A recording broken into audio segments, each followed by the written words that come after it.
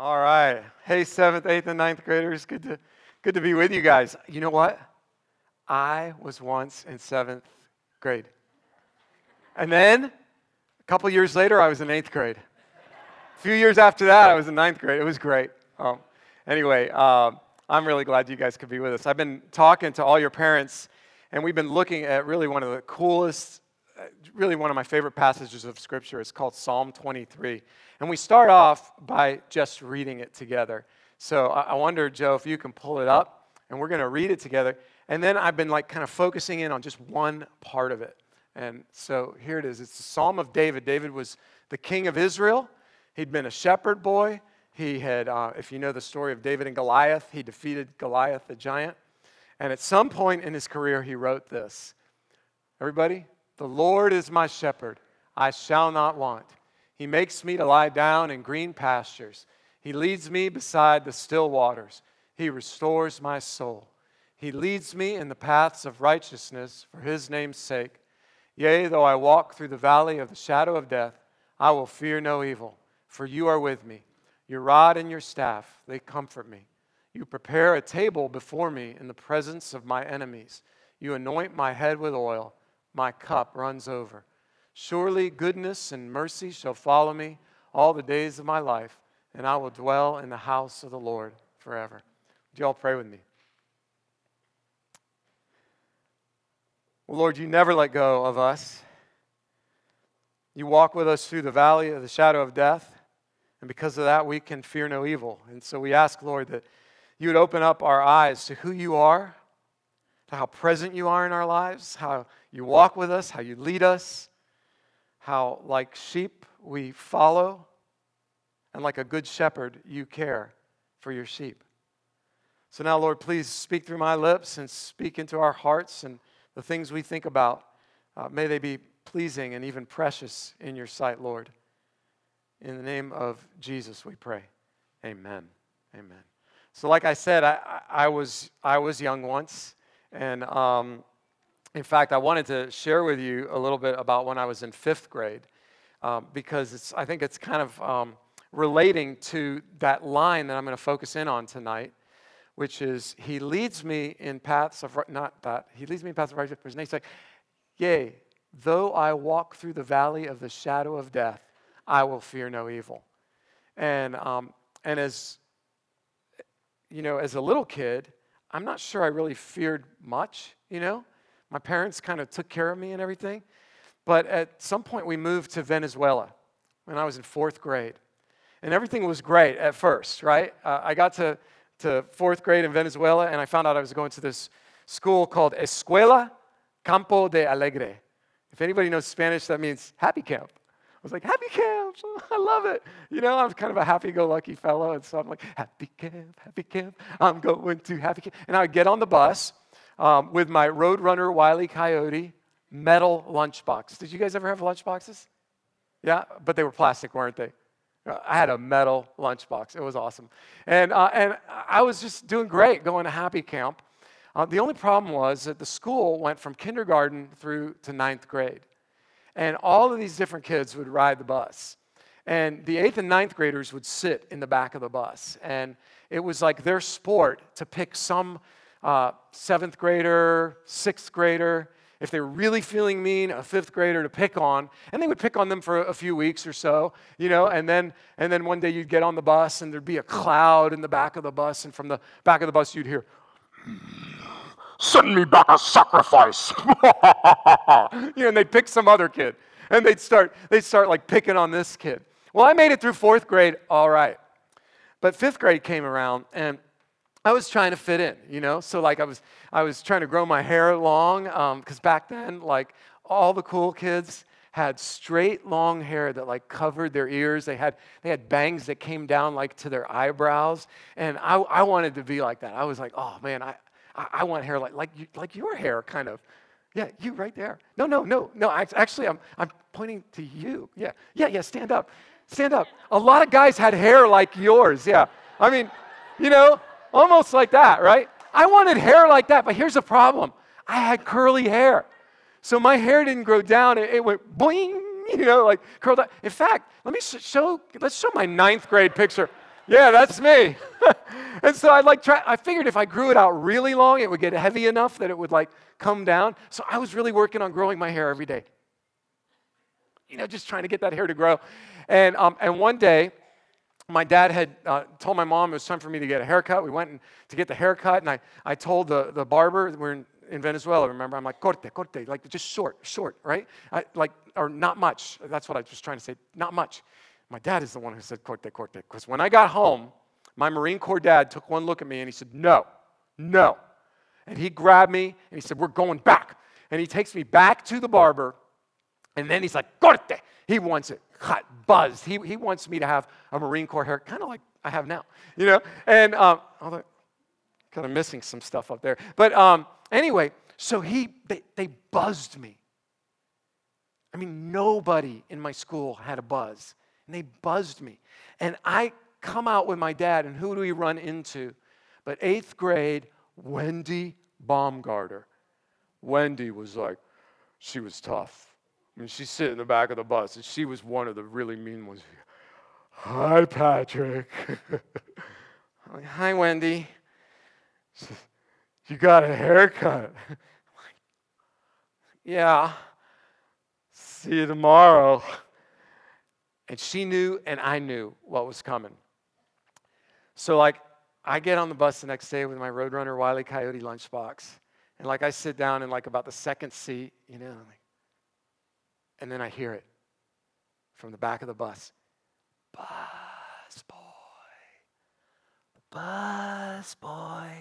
Busboy Dominguez, Busboy. And they start teasing me, and they're like, Busboy Dominguez, and they're coming up behind me, and they're doing this, and they're flicking my ear and everything. Busboy Dominguez. Everybody's getting into it. And they didn't pick on me for just 1 or 2 weeks. They picked on me for almost the whole semester. I was Busboy Dominguez, and every time I got on the bus, they would think of ways to just kind of humiliate me. And my sister would be like, why don't you do something? And I'm like, why don't you do something? I'm just a 5th grader. So one day, I don't know, it's like, I just had it. I got on the bus, and I'm sitting there, and I reached over to grab something when I feel this hand on my back just come whack. And it was so hard, all I could see was red. I could tell who it was because I could ID him from his fingerprints on my back. And so my hand reached out for the first thing I grabbed, and my fingers curled around the handle of my Wile E. Coyote Roadrunner lunchbox, and I spun around and wham! Right in George Pedraza's ugly 8th grade face. And I mean, everybody was totally quiet. And then I realized it was all or nothing. So I started picking up my pencils and my books, and I'm throwing them, and 3rd graders and 4th graders, and George Pedraza's going like this, and the bus driver stops the bus, and he comes running back, and he's yelling in Spanish, and he gets in between us, and there's this silence on the bus again. And from the back of the bus, you hear Wendy Baumgartner go, whoa. Nobody ever bothered me again. I get on the bus with my Roadrunner Wile E. Coyote lunchbox. I'd be like, you want some of this? Huh? You want some of this?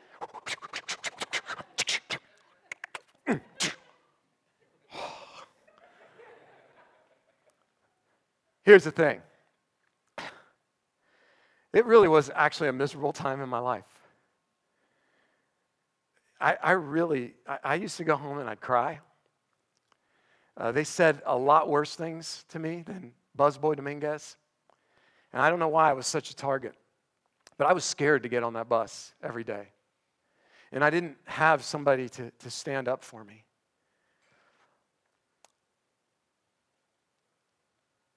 And the Lord promises. He promises to be that one who's with us, who leads us through the dark times in our lives. And I didn't know the Lord at all. I didn't know him at all. And so at that moment in my life, that particular moment, I knew what it was to be alone. I don't know if y'all have ever felt that. I think most of us go through that at some point in our lives. So this week, what I've been doing is I've been speaking about the 23rd Psalm, but I've also been painting about it. Because sometimes images like can help us sort of grasp what it is that's going on. And I can't promise I'm going to get done with the painting. Here's the one I did the other day. If anybody still wants to see it, but okay, yeah, I can just show it to you. There it is. And that was He leads me in the paths of righteousness. Thank you. That was depicting the idea that God leads us in His paths, His right paths, the paths that are best for us and good for us. But today we're looking at this idea that God is with us even when we walk through the valley of the shadow of death. And that there His perfect love casts out all fear. So here's something to think about. What He promises is that He will walk us through. You know, that when we face like some kind of valley, and it looks like there's no light at the end, God's promise is to actually walk us through.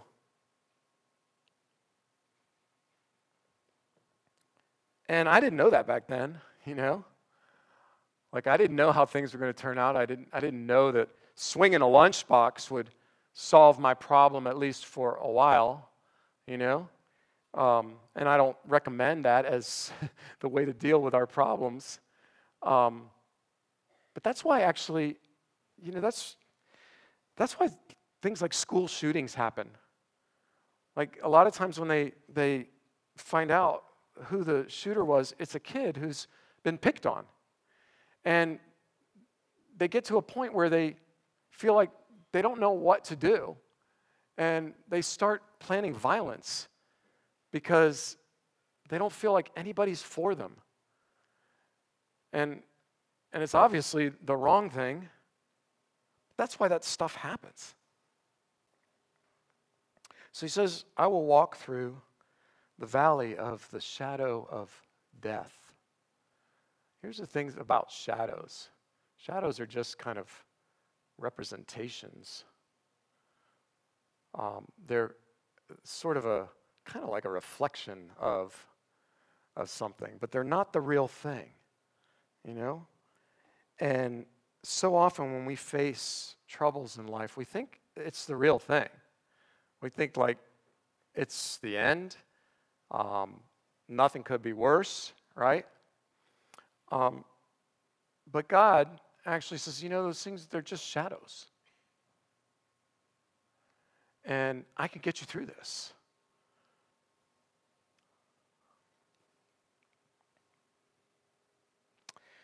But it also says, even though I walk through the valley of the shadow of death, I will fear no evil. And just as shadows are kind of a representation of things, what they are a representation of is evil. So what God tells us is that evil is real. Evil is real. And evil is pretty powerful. And if we don't have God's protection in life, then evil could eat our lunch. But He says, though I walk through the valley of the shadow of death, I will fear no evil because you are with me. Your rod and your staff, they comfort me. And there's something really interesting that happens here, folks. Think about this psalm and what it's been saying. It's been saying from the beginning, the Lord is my shepherd, I shall not want. He makes me lie down in green pastures. He leads me beside the still waters. He restores my soul. He does this. He does that. But all of a sudden now, He says, though I walk through the valley of the shadow of death, I will fear no evil, for you are with me. So David's telling us that it's one thing to know about the Lord. This is who the Lord is. This is what the Lord does. This is Him, He. But there's got to be a turn at some point in your life. And as young people, there's going to have to be a turn for you. Like a lot of your faith probably is reflections of your parents' faith. You know, a lot of your faith is being part of this thing. But at some point along the way, God starts dealing with you personally. Wants to bring you to that place where you are saying, I will fear no evil, for you are with me. That God becomes really personal to you, and you come to understand who he is. So in Israel, where David lived, there were these ravines that the shepherds would lead their sheep through. And the ravines they could be really dangerous places because you never quite knew what was going to be in those ravines, what might be around the corner. And those ravines surely are what he has in mind when he says that God would lead him even through the valley of the shadow of death, because in those ravines, those valleys, oftentimes danger lurked. But what he's saying is the sheep have no fear. They have no fear because their shepherd is with them. And their good shepherd will take care of them. So I don't know if you can you? Yeah, I guess you can see it. You see those two people there, right? That's the depiction of the Lord with us, leading us through that valley of the shadow of death.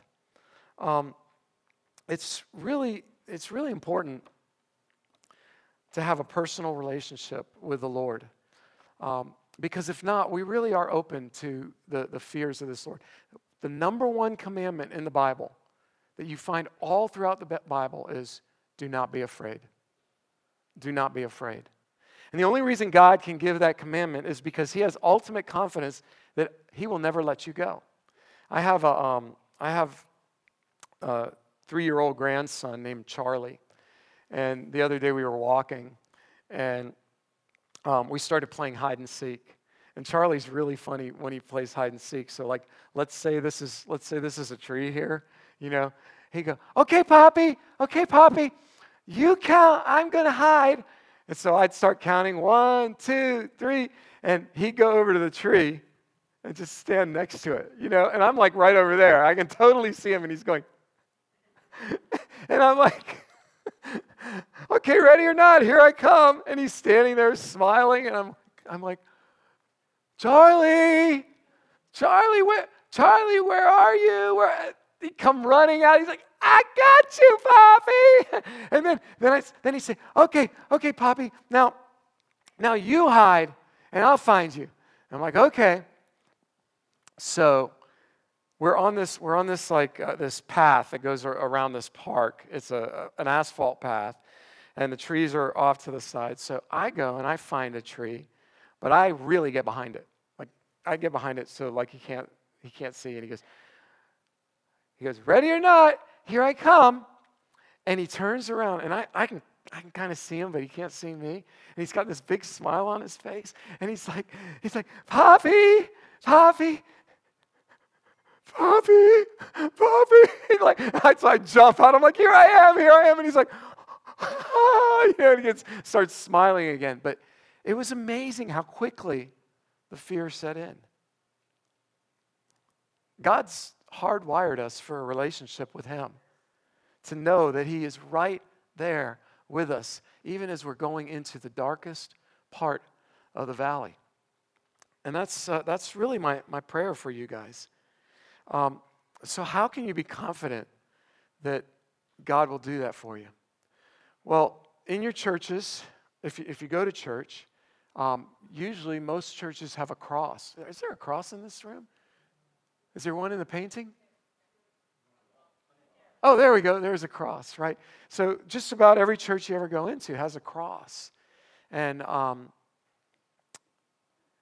that cross is meant to remind us of God's love. When Jesus went on the cross, the Gospels record a few things that he said. Father, forgive them, for they don't know what they're doing. He took care of his mother, asked told his disciple John to take care of her. He said a number of things from the cross. He pardoned a thief who said, Jesus, when you come into your kingdom, remember me. He said, I tell you the truth, today you will be with me in paradise. But see, the Bible tells us that something happened on the cross. That on the cross, all the sins of all the world, right? George Pedraza, me, every one of us, every bad thing we've ever done, Wendy Baumgarter, all, people who have been hateful and racist and sexist, people who have killed people, you name it. All the crimes of the world, all the evils in our hearts, all the thoughts, that all of that was poured out on Jesus upon the cross. And Jesus entered into a darkness where he couldn't see through to the end. And it says that on the cross he cried out, my God, why have you forsaken me? He's talking to his Father. He's saying, my God, I can't see you. I can't feel you. He's like Charlie looking, where's my Poppy? Where's my Poppy? Why have you forsaken me? And then Jesus said, into your hands I commit my spirit. And he died. He died trusting that somehow God was going to raise him from the dead. That somehow his Father would come through even though he felt utterly forsaken. And the reason he did that was that you might know the love of God. That in Jesus rising from the dead, you might know that God will never let you down. That God will always be there. Whatever darkness you go through, he will be there with you. And he's been through it himself. And he's going to bring you out the other side. And ultimately, when we get old, there's nothing like an older person who's known the Lord for a long time as they face their death. And they just say, I'm ready. Because they know the Lord is on the other side. And he'll bring them through. And that's my prayer for you guys. Is that you'll know this Lord who's walking with you through the valley. As you all get ready to go off to your groups, you're going to talk about some of these things. We've got a number of questions for you to deal with what are your fears? What's it like to trust God with your fears? And I just want to encourage you to open up, just talk with one another. I'll probably paint a little bit more and see if I can finish this painting, but I'd like to pray for you guys right now. Well, Heavenly Father, I pray for these young people. It's an awesome privilege to have them here with us, Lord. They're at the beginning of so many things in their lives. Some of them, I'm sure, Lord, have already suffered some things that none of us would ever want to go through. But Lord, would you open up their hearts even more to know that you are with them through all of it? That you can bring healing and comfort and light. That you're the God who walks with us. And because you are with us, we will fear no evil. We pray these things in Jesus' name. Amen. Amen. Thank you all. Mm-hmm.